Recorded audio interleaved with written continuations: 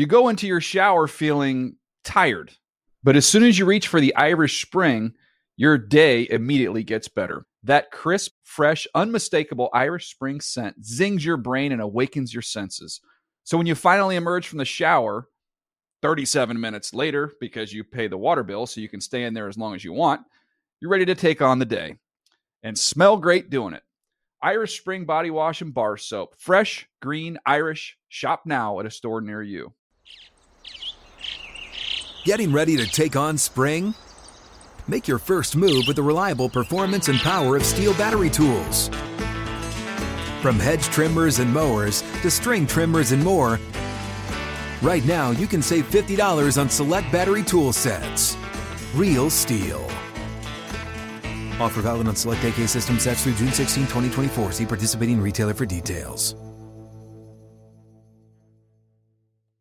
Open a limited-time 11-month certificate at Kemba Financial Credit Union. At 5.25% APY, it's more than triple the national average, plus it's a safe and secure way to grow your money. Visit your local branch or kemba.org/cd for details. Offer expires May 31st, 2024. APY equals annual percentage yield. Restrictions apply. $500 minimum and $250,000 maximum deposit. Advantage status required. Comparison based on bank rate average. Federally insured by NCUA. What's up, guys? Loose Cannon here for a special announcement before today's show. Want to hang with the heroes in Atlanta over Super Bowl week? We want to see you. Check out our Twitter pages for the link to get into the live show. The City Winery in Atlanta, Georgia. Can't wait to hang with you. Thursday, January 31st. Doors at 6, starts at 8 p.m. Get your tickets. All right, let's get to the show.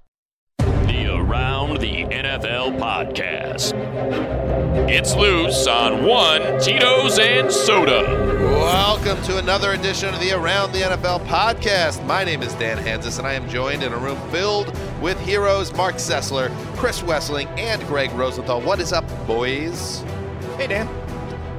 Divisional round football in the books.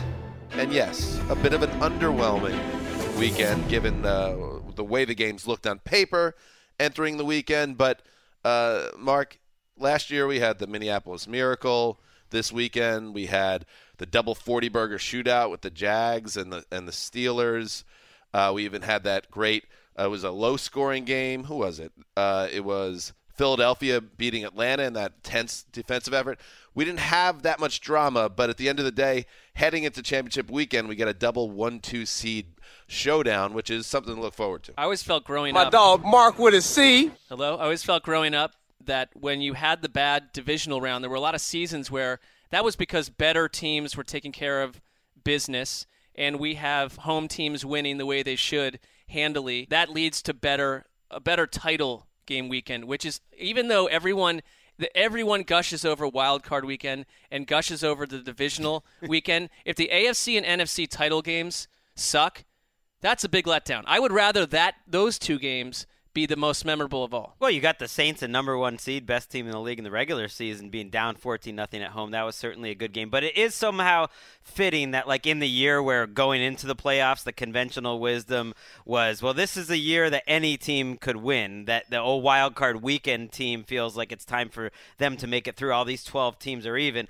that all the home teams win pretty easy. And in a year where, like, the defenses were coming back to kind of taking over in December, that the highest scoring teams, all four of them in the regular season, are the last four teams sitting. Do we have to readjust the Mike Francesa canard about Thanksgiving as the start of the season?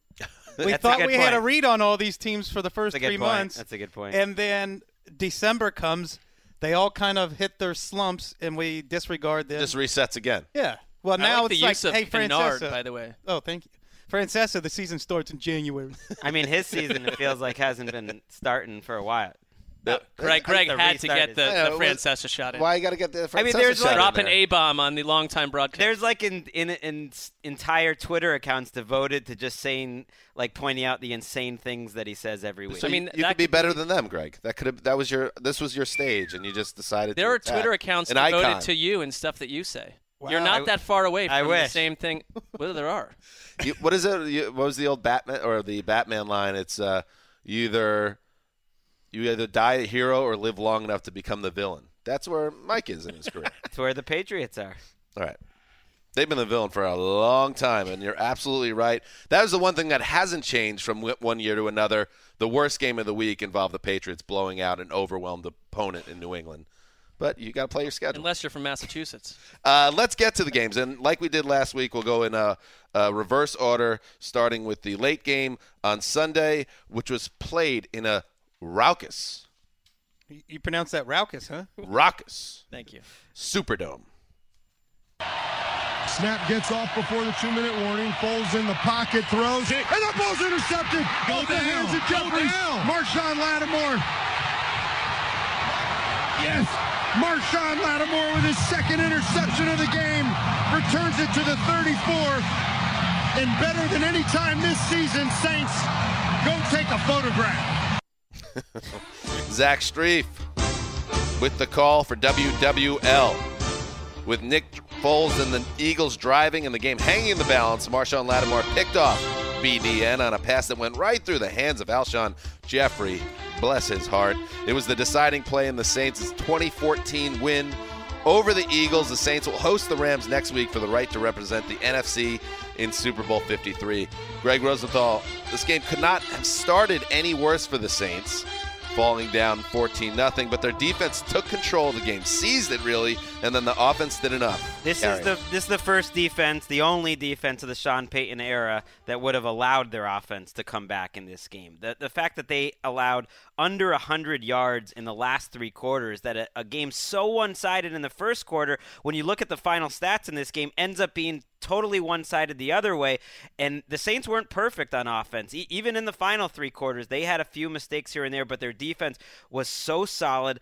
They kept coming, and I just think after this game, you can almost picture, if the Saints are to win the Super Bowl, you can just picture those post-game press conferences saying, like, that first quarter of the Eagles game like that, or the second quarter, like that's where we learned what we were made of, to be down 14-0 against the defending champions. And for every side of the ball, defense, offense, to just stand up and get it done, like that's something you can build on.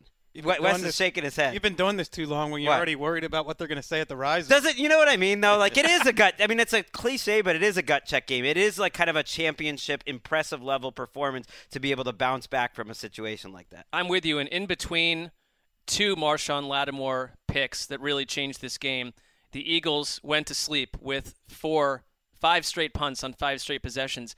And, there was reason, I thought, to come into this game a little concerned about the Saints defense after it was none other than Kyle Allen, the backup Panthers quarterback, who downstairs in the newsroom, Greg, searching for his name, called him Johnny Appleseed, took the Saints apart in Week 17, just in a mysterious way. And then you got the first 2 drives from the Eagles, and you thought their magic is continuing. The Saints are in hot water here, but then it's almost like the Eagles were a tank of gas that just ran out, and they went completely to bed after that second touchdown. Foles' interception was huge. I mean, there's a lot of big plays, but you're up 14-0. You're at midfield, and Foles has thrown about one of these a week where it's like he's feeling himself and he's just going for it, and he threw kind of an unforced error interception, and that, to me, they were going in for a 3-score lead potentially, helped change the game. That was a turning point in the game, another turning point in the game. There were 2 calls this weekend that I absolutely loved from an Onion standpoint, and we'll get to the other one later. It happened last night at the Coliseum here in L.A., but the call from me was 14-0, and the Saints are desperate to get something going. They're at their own 30-yard line at a 4th and 1, and Peyton, Sean Payton is a guy that's not afraid to do anything. He'll get wacky. He can get wacky. On 3rd and 1, it's a penalty, a hold on Ryan Ramczyk, and they decline it. The Eagles do, because they say, they're going to punt it away, and Sean Payton goes, no. Whether they should decline it. Right. And I thought that it was the right move to decline it, but then you also have to remember who the opposing head coach is. And Sean Payton, no hesitation, called for the fake, got the conversion, and then they scored their first touchdown, and it was the first of 20 straight points to win the game. I loved that call in that spot, but it was undeniably risky. If they do not convert that, they are down 14 points with Nick Foles coming on the field 1st and 10 from the 30. Well, and that following up on that punt, that fake punt, which Dan called in the newsroom before it happened, was the touchdown pass that went to Kirkwood was also on 4th down. Again, it's the ultra aggressiveness, the trust in the offense. These are 2 great coaches, and Sean Payton never took the foot off the gas after that series. It brought the crowd back in. And, that first play of the game, the interception by Cre'Von LeBlanc took the crowd out of it, deflated the stadium. And then it wasn't until the middle of the second quarter where you started to see some false starts, wasted timeouts by the Eagles. You started to see the mistakes because the noise was a factor. And then coming out of halftime, that 12-minute, 18-play drive in which we saw Taysom Hill come in and throw the best deep ball of the game, hitting Alvin Kamara in stride only to have it nullified by penalty. And then, if there's one thing Drew Brees did really well in this game, it was picking up 2nd and 20s. Oh, yeah. 3rd and crazy. These long downs that he had to pick up because he really was jittery to start and made some mistakes. And his deep ball wasn't great today either. There were some ducks. Cost him 2 touchdowns. Yeah. 18 plays, 92 yards, 11:29 is what Wes is referring to. 9 first downs. Right, it was actually 112 yards because they overcame 2 1st and 20. Right. That was a major drive by a team that I think the Saints are the best team in the NFC. But when you fall behind 14-0, this game could go sideways. I think there's a lot that you learned about New Orleans today, and it informs me going forward about who I pick to win next week and the 2 weeks after that, because I think this was, like you were saying, I don't know who said it now, but when on the riser, you were obsessed with the riser, Greg. This will be a memorable moment in their season, I think, that we'll remember. Yeah, it's memorable because they're a complete team. I mean, it's not all Brees. And Brees and Michael Thomas. Brees didn't even play that well today. He didn't. He hit a lot of key throws, and he kind of ultimately, if you just watch, Michael Thomas made huge plays. Right. I think he carried the quarterback, not the other way around. I think that's totally fair. To put 12 catches, 171 yards. He doesn't fit the mold of what you think of as the top, 2 or 3 receiver in the NFL. He's not T.O. or Randy Moss or Antonio Brown. He's maybe more like a mid-career Larry Fitzgerald, but that's not a bad thing to be. He's just like DeAndre Hopkins. Right. But I don't even think he has the same vertical ability as Hopkins. But what he can do is put his team on his back. He's done it quite a bit. And what helps is when he'll score 3 touchdowns in the Super Bowl and suddenly everyone's, wife, mother, son, father, uncle will know who he is. And he's relatively anonymous for how powerful and amazing of an athlete he is. With all that said, the Saints, got some breaks. Foles, that first of all, the Jeffrey drop, they're going in right there. They have a chance to take the lead, and that was basically just a mistake by Jeffrey dropping. It turns into an interception. Foles missed throws in this game, more throws than he has in any start that he's made down the stretch. Not just the interception, but a few third downs where he just missed the throw, where they picked up the blitz pretty well, and it's going to happen. He's not a perfect human or a perfect quarterback, but he's played closer to one lately, and he missed some throws.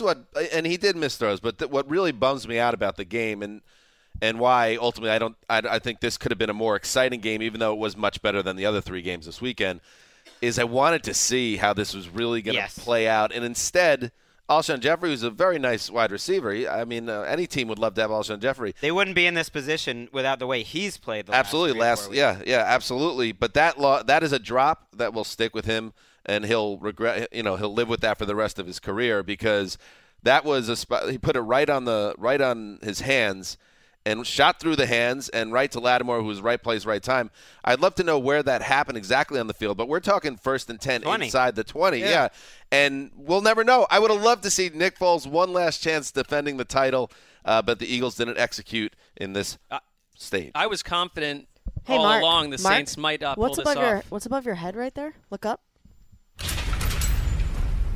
Oh, a lock. Mark's closing in on the title. What is above his head? I don't see that either. I don't get the ref. I don't know. It's just like he's going to look up and there's the lock. We'll put that in there in post, it sounds like. It was there. What do you mean? There were some nervous moments, by the way. Very nervous moments, because Mark switched out of his Rams lock. He showed up at LA Live at approximately 7:30 a.m. before the Rams game and saw Cowboys fans milling around, and it was raining, and he jumped off the Rams pick and then had to live with the drama that lasted 14-0. He took a walk at one point. He came back, and your Saints didn't let you down, and we're all thankful for it. I had this bizarre, semi-awake dream that the Saints and Cowboys were going to be in the NFC title game, so I got jittery about the Rams, switched to the Saints, which felt maybe almost too safe. And after watching the Rams coast over the Cowboys, I thought that was a lost opportunity. big time. I could sense that in the press box with you too, that you were living with that regret. I'm just a little annoyed with myself. I could sense it during a penalty called on the Saints in the fourth quarter, I believe, when you'd be like, "Come on with this BS! Always with this BS." Mark needed this. Mark, you need this trophy. Into a game I've seen you. It's I don't Browns know why. games included. Yeah, I mean, well, Browns games he doesn't speak. Yeah. I shouldn't put value on what I often kill you guys for playing parlor games. This is less important than someone's fantasy team. So this I is don't know no game for you. I don't know why I'm wrapped up. The gods were with you, though. The injuries kept hitting it's like every other minute a new Eagle got injured, and then Jeffrey's dropping it. It was on your side. Have you given any thought to your strategy going forward in the lock game? Because you can try to block me out from like the Saints at home next week. Well, we have time to talk about this. But there's a lot of strategy to it. I probably overthought all of it. So. Fletcher Cox suffered a foot injury. He was in and out of the lineup. They lost a key part of their offensive line. Jason Peters was out at the end. Peters, Douglas, Brandon Brooks suffered a serious injury. So it just seemed like the magic was starting to wear off for Philly. But then you had the missed field goal by Lutz. And you thought, ooh, maybe this is their last shot. Maybe they still have the magic, but ultimately the defense of the title comes to an end for the Eagles. But it was a great run. Nick Foles will probably, in all likelihood, move on from the Eagles. But he is, even with the loss today and the interception that sealed the deal, a legend in that town. What was your take? And I agree. And it was tough. That was a tough one to explain to my 7-year-old daughter why Nick Foles won't be on the team next year. Like, that's a concept that's really tough for her to figure out.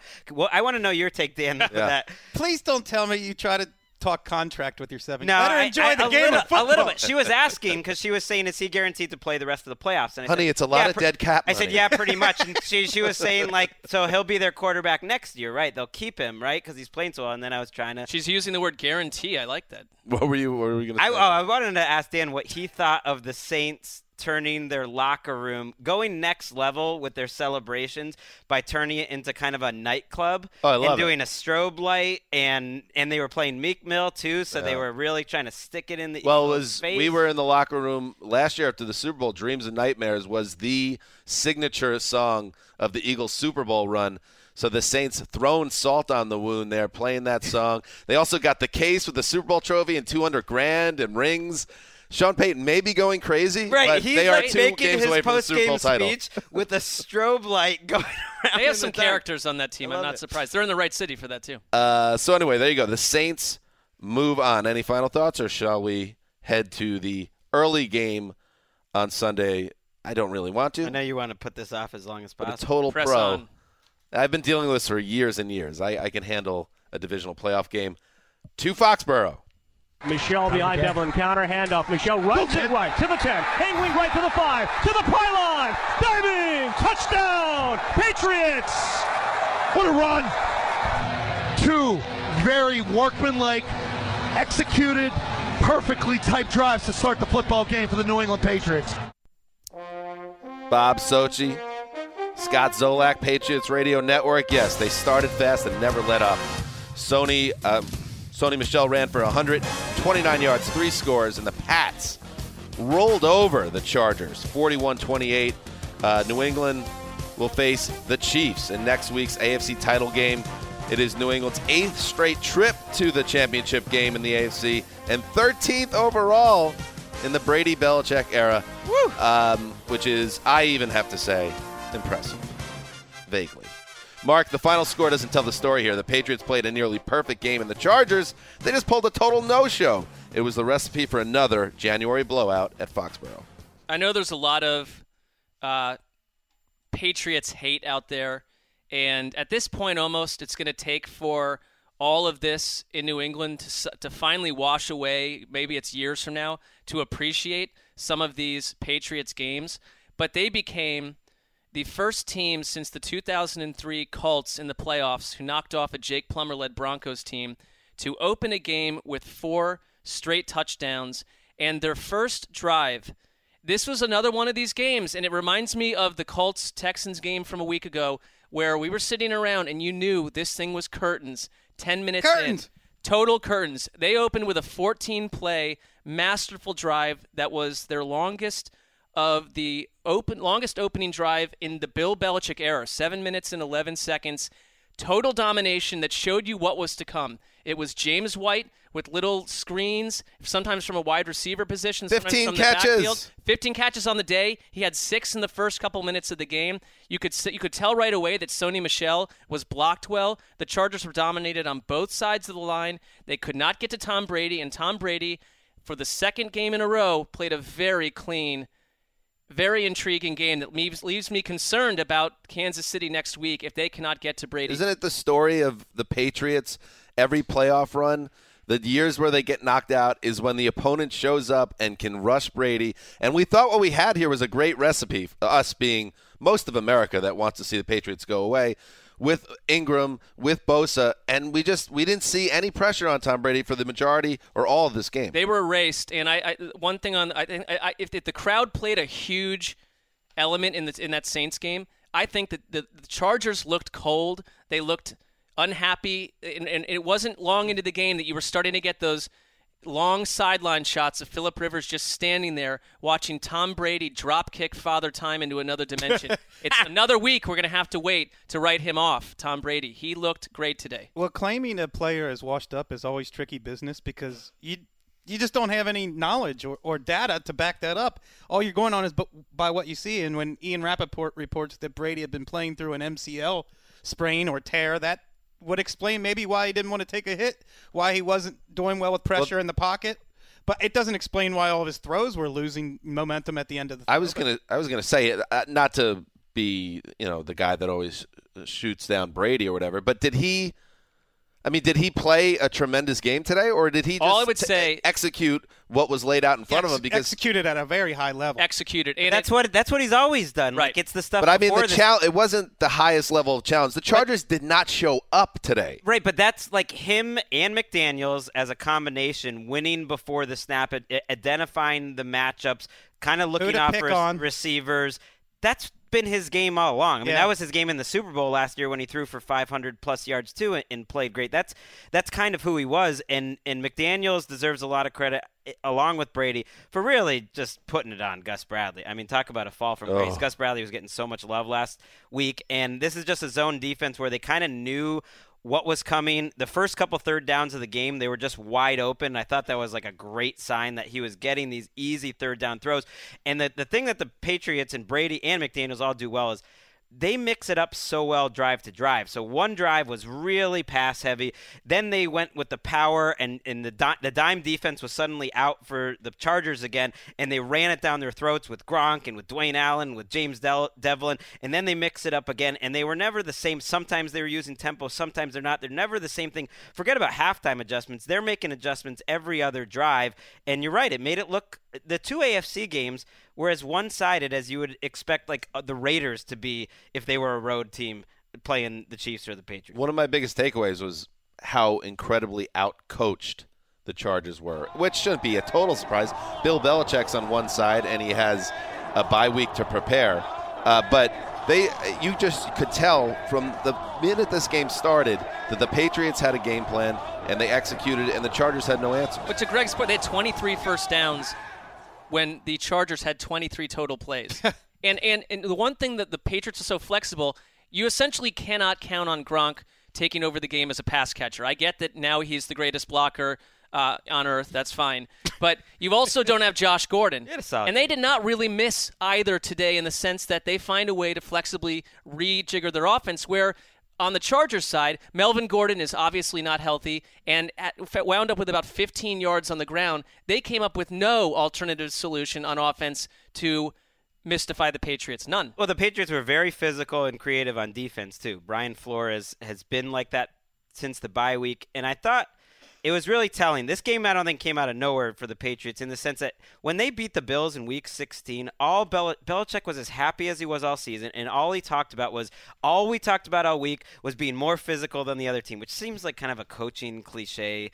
But they did it against the Bills. They did it against the Jets. They did it against the Chargers, where on both sides of the ball, they really dominated pretty well up front. They didn't quite dominate against the Bills on the offensive line. They certainly did that today, where the defense is trusting the secondary for the most part. They're getting very creative with what they're doing up front, and they're causing all sorts of problems for that Chargers offensive line. Well, it didn't come out of left field in the sense that the Chargers have been a bad offense for 2 months. They've been a bad offense for 2 months. And the talk about them being a complete team was just never true. Edelman looks different than he did early in the season. I think he's healthier. I think the bye week certainly must have helped Tom Brady. The injury supposedly dates back to week 11 in that when they tried to run that Philly special that he tripped himself up on. And I think the week off helped them all. What did they run? I mean, it occurred. We're trying to correct. It was the Philly Ordinary, actually. Yeah, sorry. Well, that comes on a day when there was a helmet catch in the Saints game, and Emmanuel Sanders, who was on NFL Network, had a whole promo about a helmet catch he made at one point. So, helmet ordinary. Sit on that. That was Wes's lock, by the way. Which Tamposi's. Oh, yeah. Oh, Erica's hot. Oh, and unfortunately, I'll eat it. I gotta eat it. But you know what?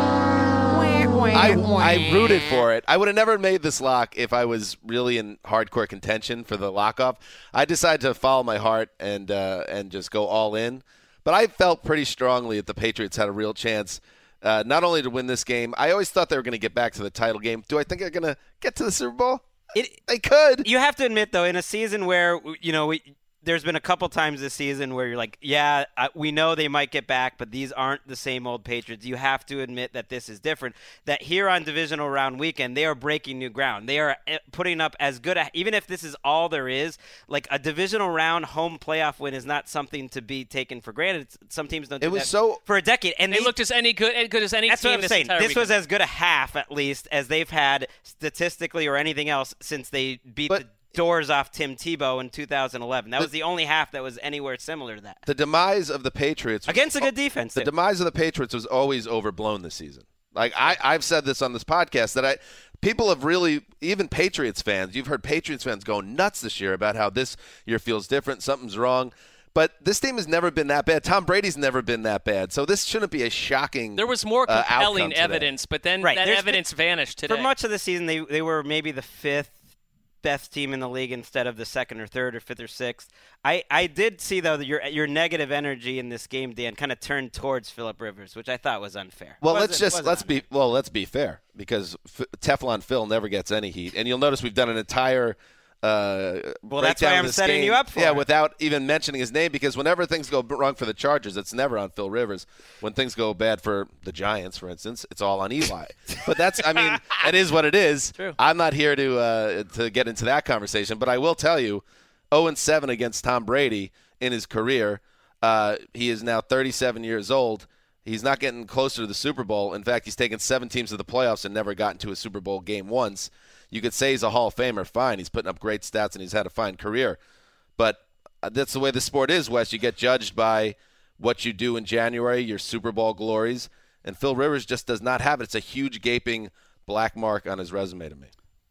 That's fine. I'm never going to choose like a handful of playoff games over 15 years and 220 games of excellence. That's fine, but I'm going to judge a player. That's not what you have to do, though. But you can't ignore. You can use your Hall of Fame criteria, and I'll use mine. No, I'm saying Phil Rivers is a Hall of Famer, but you cannot ignore that he just hasn't gotten it done. It reminds me a little bit of Dan Marino, who did get to a Super Bowl right away and then never got back. And growing up, always hearing about Dan Marino being the best quarterback, even over many thought over Joe Montana. For me as a fan, I would much rather have the quarterback that won multiple Super Bowls. I get the whole quarterback wins thing, please. But this there is something magical about it. This was a good example and Rivers didn't play well at the end of the season. So there's not much to defend. Although I don't think this game, the first half, was really on him. He was fine in the first half, and then he just started throwing up prayers. Balloons. This game was typical a lot of the Chargers era, though. Absolutely no running game, absolutely no help from the defense, absolutely no offensive line. And you can say that's Teflon Phil, that's making an excuse for him, but it just is true. If you watch this game, like if you switch teams, Tom Brady would have no chance to win this game. That's just how it is. I'm not even a Phil Rivers fan. Like I don't care if he gets in the Hall of Fame or not, but I just think you don't ignore what a guy's done over 15 years. Well, I'm saying you don't ignore anything. You look at the entire picture of the man's career. Yeah. And today is the team didn't show up to play. Right. The offensive line didn't show up. The defense certainly didn't show up. The coaches. But the coaches were not competitive with the Patriots coaches. So I don't put this loss on Phil, but I'm just saying facts are facts. He's 15 years into a career. and he has not won the big game or even gotten to the game yet. That's going to be the nice little pull quote that they use when they advertise our show 3 hours from now on Twitter, and you're going to have like a bunch of people coming after you. Wes will see it and go like, you were about to say like all of Chargers Nation, and then you were like, well. I just said lots of people. There are lots of people. Let's get off that topic, Mark. Well, I was going to say, like, we all know about the AFC Championship games for Brady. Yeah. But I saw a stat today that really blew me away. The Patriots have been favored in their last 69 games that Tom Brady has started. And now they might not be favored going into Kansas City. They're not. No way. They're so for the first time Greg in set 70 the line games, actually in Vegas. 3 points. Yeah, I would be surprised if they were. No, they're not. And weren't they underdogs in Jacksonville this year? But that's beside the point. You tell us. Not according to the multiple sources on Twitter. Let's move on to Saturday, starting with the night game here in L.A. Goff under center, turns left, gives to Anderson, and he puts it in the paint. Touchdown, L.A. C.J. Anderson powers through the left side, and with 7:16 to go, it's 29-15. Rams with the lead. There is Wes's neighbor, J.B. Long, with the call for KSPN. C.J. Anderson's 1-yard plunge on 4th down served as a statement of intent for the Rams, who bullied the Cowboys at the point of attack in a 30-22 conquest at the Coliseum. It is the first playoff victory for the Rams in 14 years, and it sends them to the Superdome to meet the Saints in the title game. Wes, a week ago, the Dallas D completely stymied Seattle on the ground. How could the Rams bulldoze them for 273? Maron. We saw a lot of dominant offensive line play this weekend. The Patriots certainly. The Chiefs bullied the Colts. And this game might have been the most impressive of any of the offensive lines. And if you look, you'll see that the Rams coaching staff had picked up some tendencies on the Cowboys, and that played out too. But it really was just blowing those guys off the ball.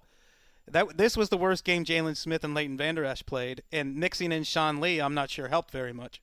Well, that's a lot of the play calling, though, too. And I think that gets lost in Sean McVay. His reputation is that they ultimately come from the Shanahan tree. And the running game is so crucial, and you can be creative in the running game. And they were incredibly creative with everything that they did pre-snap. And it's kind of more of a finesse and timing offensive line. You don't want to call any offensive line finesse, but it's like they are moving in unison, and they were at their best, just like they were the last couple weeks of the season behind C.J. Anderson. They found a little something with C.J. Anderson in that power running game. I think they're better run blocking than they are pass blocking. You had a good observation, Greg. We went to this game last night, Greg, myself, and Mark, and you were rewatching the game this morning. This was an absolute beatdown, and some people might not notice that. They had the ball 9 times. They punted once, and they didn't have a turnover. I mean, they went up and down the field. To only have the ball 9 times is very low in a game. And to score or have a scoring attempt, they had 1 missed field goal every single time you had the ball is amazing. And I give a lot of credit to McVay for the 4th and 1 that he took early in the game, not the one at the end which wins it, which is also kind of amazing, and Sean McVay just showing who he is, but 4th and 1 on his side of the field to go for it, kind of understanding we are better than you, this is what we're good at, and even though it's supposed to be a strength for you, we're going to run you over. A great development for football fans who I think in many ways led the way because of the way they played Madden and other things, where it's like, it's a video game, of course I'm going to go for it on 4th down. But coaches were late to that, and we're in a season now where you're basically shamed if you aren't going for some of these 4th and short situations. And McVay is someone who led the way on this. Let's hear from Sean McVay on the 4th and goal rush, which was the other big onion hanger for me because they kicked the field goal. They're in control of that game. But if they miss it, all of a sudden the door's wide open for Dallas. Here's McVay on his reasoning why. Talk about going talk for about. 4th and 1. Don't say talk about. Only up by 8. Yeah, I think really when you think about what our team is, we always talk about attack and success, never fear and failure. We wanted to come out here and play fearless tonight. So McVay never doubted it, but that to me just shows the confidence that they had in their offensive line in this game. And you feel good for guys like Andrew Whitworth, who was 0-7 in the playoffs and his career stuck in Cincinnati, finally wins a game. He's like hugging his family on the field, and he was a major star. The offensive line was the star of this game for the Rams. Yeah, the line was getting dinged in recent weeks for not being its normal self. It is cool when you're at these games because you see things obviously you never would otherwise. And Whitworth running off the field with his two boys in Whitworth jerseys in front of him, and one cameraman around them like bumped shut his butt went into space. He moved his butt to get out of the way. Wait. I'm sorry, this is not making sense. The cameraman thrusted his butt into space. There was lots of butts. And knocked Whitworth's little boy down. Oh no! And the other boy kept running, but Whitworth reached down and just picked up his son and just ran into the locker room without skipping a beat. Totally happy. We talked to Kara Did he crush Henderson. the butt guy's head with his hands? No, he actually said to his son, he was like, come on, you got to watch out. Yeah, he's like, watch out for these guys. And we talked to Kara Henderson, who is the wife of Rams general manager Les Snead after the game, and she was joyous because it was a year ago that Wes and Dan and I were there where you could see on her face after they lost to the Falcons what a massive letdown that was after that Rams season. She was in fine form last night, totally happy, and she brought up Andrew Whitworth over and over because she's very close to the whole family, that this may be the last time that he has a chance to go to the playoffs after such a long career in Cincinnati 37. where that was not an option. So never got credit in Cincinnati when he played at an all-pro level for a lot of years. And another guy who played at an all-pro level but really got criticized this year was Ndamukong Suh, who I thought really controlled Zeke Elliott in that line of scrimmage.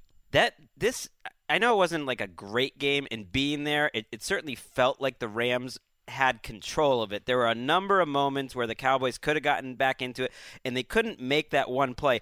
And one of those was certainly the fourth down that Zeke got stopped at the beginning of the fourth quarter. I mean, that is a massive play in that game. It's 23-15, and you think about that whole sequence. Donald breaks through to get a 4-yard loss on the first down on a running play. The Cowboys ran 10 times on first down for 15 yards. I mean, they don't have a strong offensive line in the interior anymore. They have Zach Martin, but there's two other guys that are just getting killed by Donald and Suh and Brockers. Then the Cowboys do a good job basically setting up a 4th and a foot, and they get blasted again. You can't get a yard with Zeke Elliott. You don't deserve to win. Do you think that the Rams' defense is sort of fixed now, or was this matchup specific? I think they're fine. Kind of like all 4 defenses left are fine. I think the Saints are probably the best one, closest thing to a difference maker, where it's they're okay, and they're trying to make their plays, but all of them, to me, are offense-led teams. I do think they matched up well with Dallas. I'm not sure you're going to see, this same situation I don't think they're on any fixed, level. To answer your question, no. C.J. Anderson. Amazing. What a story. 23 for 123, 2 touchdowns. He not only had – making guys miss, too. Yeah. It's not just the offensive line. He's making some guys miss. What if the Raiders kept him on their roster all year and he never even got to go to the Raiders? That would have been the great tragedy. He's like a bowling ball at this stage of his career. I was marveling at the shape of his body in person. I mean, he just goes right through the hole. There's nothing cute about it. But he out-touched Todd Gurley in this game, and I wonder if that's a product of Gurley's knee injury being more serious than anybody knows, or if they just loved what Anderson brings to the offense so much that they couldn't take him out of the attack. But it's amazing to see what he's brought to this team. McVay said that Gurley's was a conditioning issue, that after a month really away, he wasn't in football shape. Still played 40 snaps. But I still think, to Dan's point, you're not pulling out C.J. Anderson and, sticking him on the bench from now on. Right. I mean, what he did physically look different than he has every time. Erica asked also, what is up with this guy? He looks like he's just massive, and I call him running style. He's different. THICC. He is thick. I mean, he has a chance to be a start. He has a chance to be a 2-time Super Bowl champion here. I mean, this is a guy who was a key starting running back on a Super Bowl winner. Why would John Gruden need that? I understand. But you gotta move on. The game could change in New Orleans, but I thought even though Goff, I saw some derogatory stuff about Goff being I thought he was a game manager in the best way possible in this game. He was calling a lot of those runs at the line of scrimmage when he saw what he liked, or at least he was relaying what McVay wanted to do. And he did hit a number of key passes. There was a 3rd and 4 to Robert Woods early in the game that kept the drive going. That was not an easy throw. There was a 3rd and 4 to Cooks, which is a beautiful, I think you called it, Dan, a double turkey hole shot. I don't even know that's possible. It was like a turkey hole supreme because he put it between the safety and cornerback and over a linebacker. And nothing close to a mistake really out of him. I thought, like, when he hits the guys in stride, I sometimes think, like, ooh, that's why those West Coast offense coaches like those West Coast quarterbacks. Like, there were guys who wanted Goff, and there were guys that like Wentz. And when you see some of those pretty Goff throws where he just hits them perfectly in stride, just like kind of they coach you to do it, you're like, oh, I get why people love Jared. Like, the one very LA thing to this game was where we were, which was, if you know the Coliseum, under the Olympic torch on the big white area at the end of the one end zone. We were essentially far from the field, but overlooking a tent that housed LeBron James, a Lakers player, but also a Cowboys fan who came out to cheers from both sides of the field, because the LA side can cheer on LeBron James, and then you got French Montana rolling in at halftime. But you also had, I thought, a very mixed crowd here. The LA sports fan experience is so funny. It's someone that grew up on the East Coast. At one point in the game, it was like a key. Wes, you would have loved it. It was a key. Some type of 3rd down, maybe 3rd and 6, the game hanging in the balance. It's, late 3rd quarter, early 4th. And in between the play, like 5 seconds before the snap, the PA guy comes up. They put LeBron on the Jumbotron. He's like, hey, everybody, the king is in the house. And the guy's like, yeah. And it's like, what about the game? But it was such a LA moment, and not even in a bad way, because it is fun that LeBron James is in the house. But you wouldn't see that happening at the Meadowlands or maybe Foxborough, because they got Bon Jovi singing next to Robert Kraft now. What's going on over there? Accurate. But it was a funny, weird scene. I sat with my wife and daughter who went to the game, and they sat in the crowd, and I kind of went to check them out of their seats, and no one kicked me out, so I stayed there for a quarter and a half, and it was wild. And LeBron's box was, on their end zone side of the field, and there was a lot of Cowboys fans, and they were loose. I mean, they were getting at. I felt like the Cowboys, maybe it was 50-50, but the Cowboys fans were loud and loose. But the one thing that the Cowboys fans and the Rams fans could agree about was LeBron, and there were "Let's Go Lakers" chants. And I was like, what is going on that there's "Let's Go"? It was during like the timeouts, but I was just like, give me a break that the Cowboys fans and the Rams fans could agree. They could also agree about Stephen A. Smith, who got the loudest boos of anyone. Anything game related, they put him on the screen, and he just got destroyed. Yeah, that's an accomplishment for a guy who's just like a media figure to be booed lustily by 80,000 people. He's never even. I told played Greg a game. that is you in 15 years. He's like, I'll take it. Okay, ambition sweating from his pores. We don't know because we don't watch those programs, but apparently Stephen A. Smith, I believe, makes a living like killing the Cowboys. So that might have been 47,000 Cowboys fans going off on him. A little context that we're missing, I think, but who cares ultimately? Any other thoughts on this game? All right, I'll take your silence as a sign. Let us move on to the first game Saturday from Arrowhead. First down, they're going to bring it on an end around. Tyreek Hill gets a block, 35, 30, jet speed, 25, 20, 15, 10, 5, snowshoes, touchdown! Kansas City, the Cheetah can run in the snow, a 36-yard end around, and the Chiefs 2 touchdowns on their first 2 possessions. I enjoy that. Let's put that in the top calls of the year group. Mitch Holtis with a call for Chiefs Radio Network. Tyreek Hill had one of 4 rushing touchdowns for the Chiefs, who jumped on top of the Colts early and cruised to a 31-13 win at Wintry, Arrowhead. The Chiefs returned to the AFC title game for the first time in 25 years when who was their quarterback? Joe Montana. Joe Montana. They'll face the Pats. We saw 433 total yards in a ho-hum day for the Chiefs offense. But, Wes, the real story here had to be their defense, who gave Andrew Luck nothing. From the opening whistle, this looked like an indoor team that had no footing, that had no confidence in its ability to move in the elements on a slippery turf. in those elements, and they continue to melt down at every level of their offense and defense the rest of the way, from Andrew Luck throwing ducks to the right side of their offensive line getting worked over, to no running game, to Eric Ebron dropping the third down pass on the opening thing, false starts, holding penalties anytime they did something right. Then on defense, you're without Malik Hooker and Mike Mitchell at safety. You're playing J.J. Wilcox, who had been cut by the Cowboys, out of football, and he's getting lost in coverage on all kinds of plays. It was, to me, just I don't want to throw out the fact that the Chiefs were more talented, because you could see that the Colts had no answer for the Tyreek Hill, Travis Kelce conundrum that every defense faces.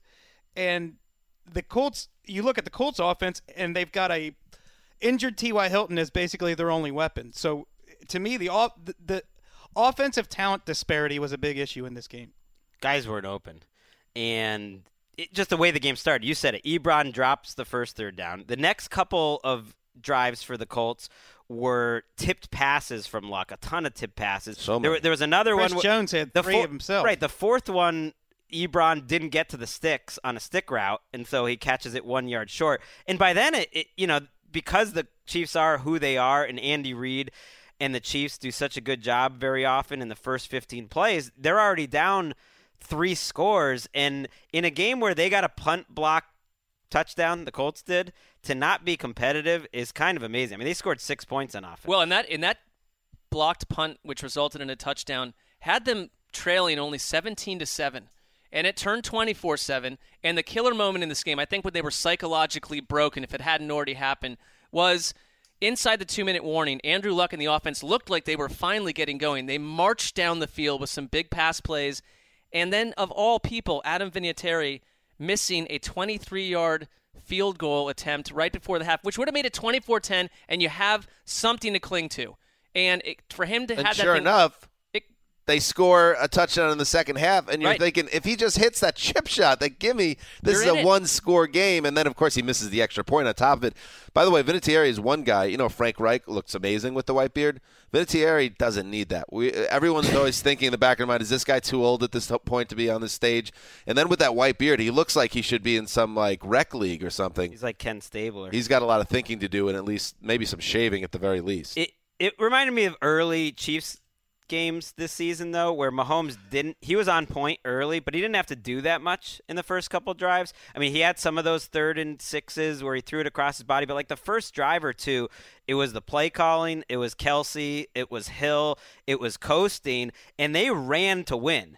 I mean, I don't really think the Colts were ever in this game. I don't know what they could have done, whether Vinatieri's kick or anything, whether it would have mattered, because the Chiefs immediately went into running mode, and they were pretty effective doing that, getting time off the clock with Damian Williams. He is like the AFC's C.J. Anderson. He is good. And they signed him to a low-cost 2-year extension about 2 weeks into this little run, and that looks like a bargain, because he might be their starter next year, and if he's not, he's going to be part of the team. He might be firing his agent. When you have the Chiefs, there were a couple weeks where they're trying to cobble together their backfield and figure out how to handle this situation. When you get that from Williams, then suddenly it opens everything up. And I love this tweet from Evan Silva about what Travis Kelce did. His catches, 16 yards for a first down, 14 yards for a first down, 16 yards for a first down, 10 yards for a first down, 30 yards for a first down, 7 for a first down. Big fish. And so much of that is what Tyreek Hill is doing before the snap to get the defense in a bit of a chaos, and then you're sort of at the snap, you're Darius Leonard, and you're like, do I go where Tyreek Hill is, or do I go where Kelce is? I think Chris Collinsworth was giving him a little bit of heat on the telecast that Leonard was maybe prone to getting confused in those type of zone reads. Maybe he is. He's a rookie, and he and the linebackers had to do so much because there's no pass rush. I mean, this is what I think happens when you go into Kansas City with a team with no pass rush, which I think is one reason why the Patriots, and really any team, is going to be scared of the Chiefs, but the Patriots especially, who don't have a one-on-one pass rusher. I mean, the Colts defensive line got housed, and then they're trying to do all these schemes and stunts, and that opens up the running game.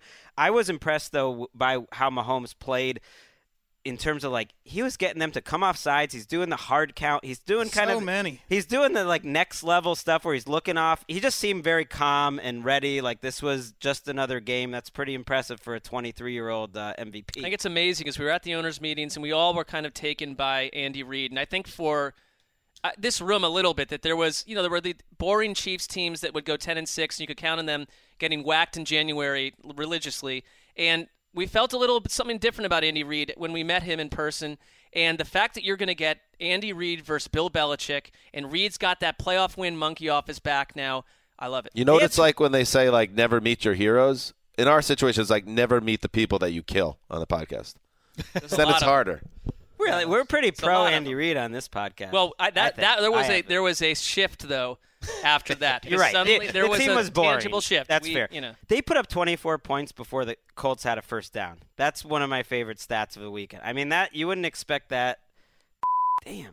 That's embarrassing. I was kind of stunned by the Colts, but the better team. But the Colts have a lot to cling to going into next season. There's a lot to like. One game doesn't define your season. No, and totally. This performance is not representative of who the Colts were in 2018. I don't think it's representative of what they would be if they played in Indianapolis instead of Kansas City. But I think it does illustrate for the Colts that they need more talent, specifically at the offensive skill positions and at pass rush. Well, Wes, and you were on the Colts from day one, really. Even when they were 1-5, you saw that this is a team that could put it together. And you said on Thursday's preview that this is a more talented team, you thought, at this stage.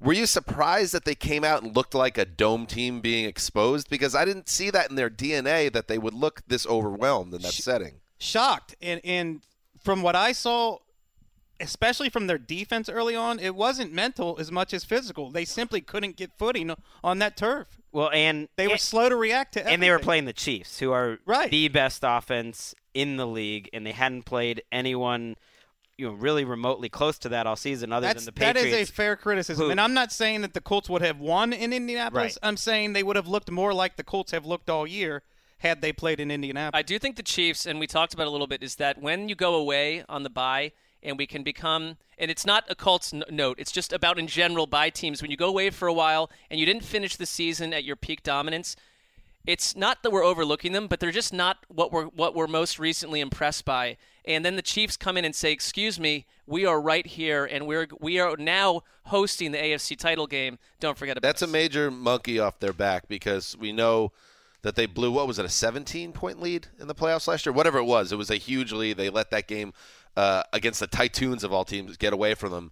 Now they're able to get this win. They're catching – the Patriots they're hot at the right time. But now you're going to have a Chiefs team in their building getting that monkey off their back. Can we win this? Can we carry this into the playoffs? I don't want to jinx it because the divisional playoffs were set up to be amazing. But Patriots against the Chiefs, Andy Reid against Belichick, Mahomes against Brady, this is good. Well, I was going to say Gronk against Kelsey, but, Travis, Kelsey's there. In the you game. never really know. Nice Maybe Gronk will show up. He had that one catch he had today. He was targeted once today, Gronk. Moving pretty well. I mean, this is my lock, the Chiefs. You've had a nice workmanlike lock performance. Greg, that's the way to do it. It was a low drama. You don't have to worry about this all weekend. You got it out of the way by around 2 p.m. But I will say it wasn't all daisies for Greg in this realm of making selections because he had a teaser of sorts. We've been waiting for with the rain, and once again the Rainmaker lets down all his raindrops. I knew this was coming. It hasn't rained in days. Is that Cam Molina? I'm so hungry. I wish I could buy some food. Oh, is that some of the people that have I mean, I know taken your advice over the weeks? Yeah, it's been a tough weekend. That is so sad. It's been a tough weekend for Dan. He said he needed this Patriots loss so badly that he needs to hold on to something. But yeah, Greg, hold on. It's very typical. By the way, that I somehow got this pick wrong in a week where I went 4-0 against the spread in my other pool. No I somehow got it. Greg, what is your overall record right now in this? Still thinking of Cam's voice right now. Exercise, this hobby. Can I hear Well, Cam how do again? you not know? Like, I don't. Yeah, I like it. You were saying like it was good to get the lock out of the weekend early for me.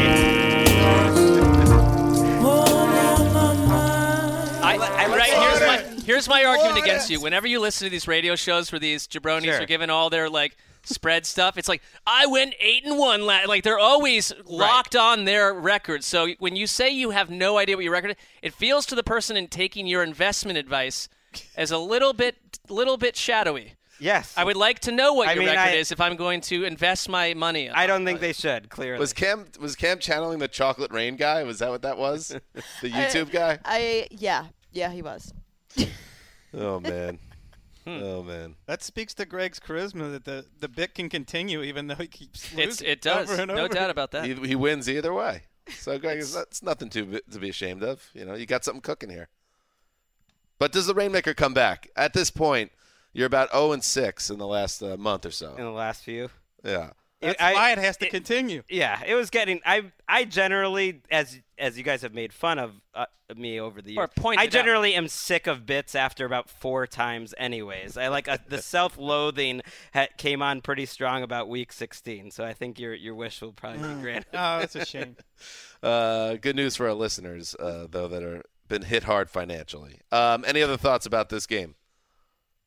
All right. It wasn't a good game, and we hope for better games coming up this week because we only got 3 games left. Wes, what do you got? I have a thought. Yes. That everyone's going to be riding high on the Patriots, and you can never underestimate their coaching staff, and I might end up picking them in this game. Really? But to me, the Chiefs are clearly the more talented team, and the Patriots were clearly a much better team at home than on the road this year. And we're 8-0 this year, or 9-0 at home, the Pats. And the talent on the Chiefs' defense is not to be trifled with. I mean, Dee Ford dominated this game. Chris Jones made a huge difference. Well, I mean, Dee Ford was unblocked every other play. Right, but he also killed Braden Smith in the – we were hearing a lot about the Colts offensive line. He destroyed Braden Smith in the passing game. My point is I think the Chiefs are the best team in the NFL. I've thought it all year. I thought their defense isn't nearly as bad as people thought. I think if I had to choose – play bad?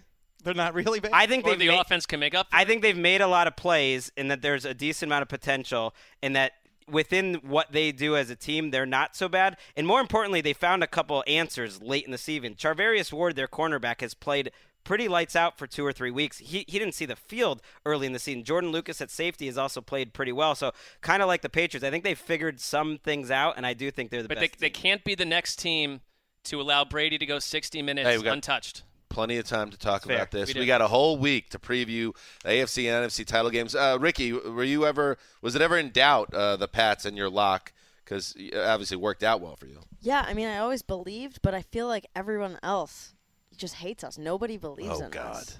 It'll be a good game. They're a good team, and we played them earlier this year. I know, everyone thinks we suck and, can't win any games, so we'll see. It'll be fun. Oh, please. You stick that in your pipe and smoke it. No one's buying we're the Patriots. No one Doesn't thinks matter we if can anyone's do buying it. I remember Rodney Harrison doing this when they were going for their 3rd Super Bowl in 4 we're years. As long as underdogs. they believe it. No one believes in us except for the people in this room. Well, I'm Tom Brady. Didn't we say at the end of our Whatever. Didn't we say That in this angle. room at the end of a preview of Chargers back to Patriots us, Tom where we Brady. all thought it was going to be a really good game and that the Chargers presented a ton of problems? Didn't we say in this room they often do their best work when they're a little right? That's true.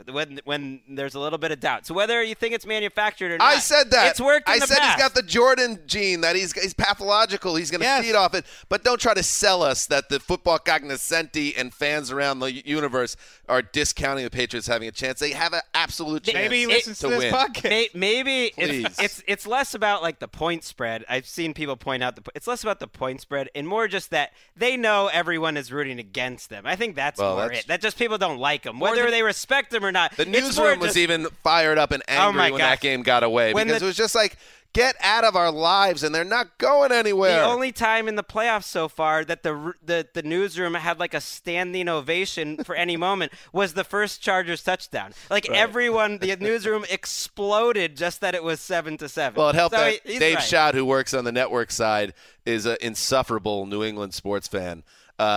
We like giving it to Dave Schott whenever things go against the Patriots or the Bruins or the Red Sox. So that was a great moment. But ultimately, as it always works out, your buddy Schott, Greg, and you end up with the big old eating grin on your face, and you walk out of the building head held high. Insufferable New England sports fan is redundant.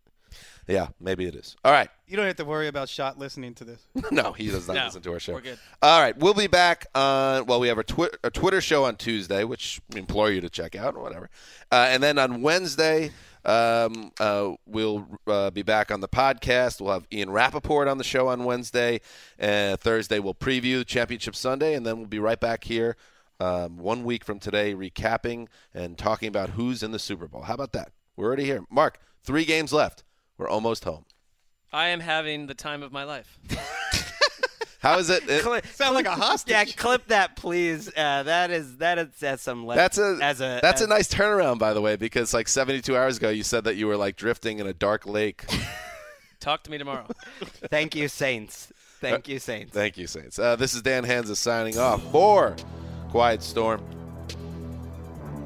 the Mailman, the Old Boss, and Ricky Hollywood behind the glass. Till Tuesday.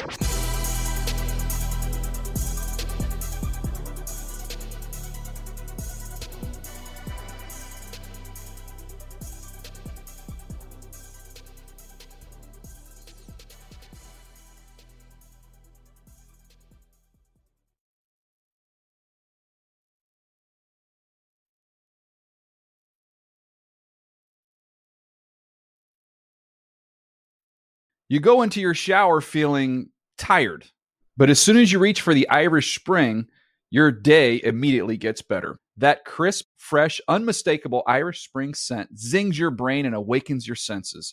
So when you finally emerge from the shower, 37 minutes later, because you pay the water bill so you can stay in there as long as you want, you're ready to take on the day and smell great doing it.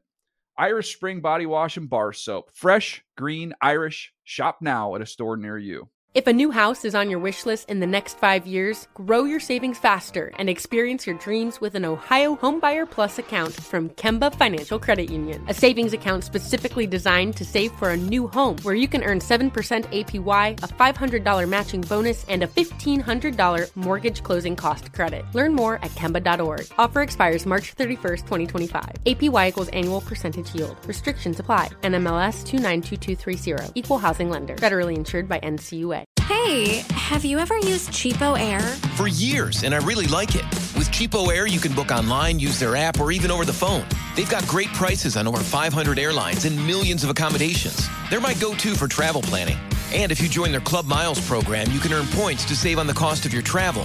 Book on the app, and you get double points. Sounds like it's time I tried Cheapo Air. Call Cheapo Air at 855-247-3279 or visit cheapoair.com/podcast.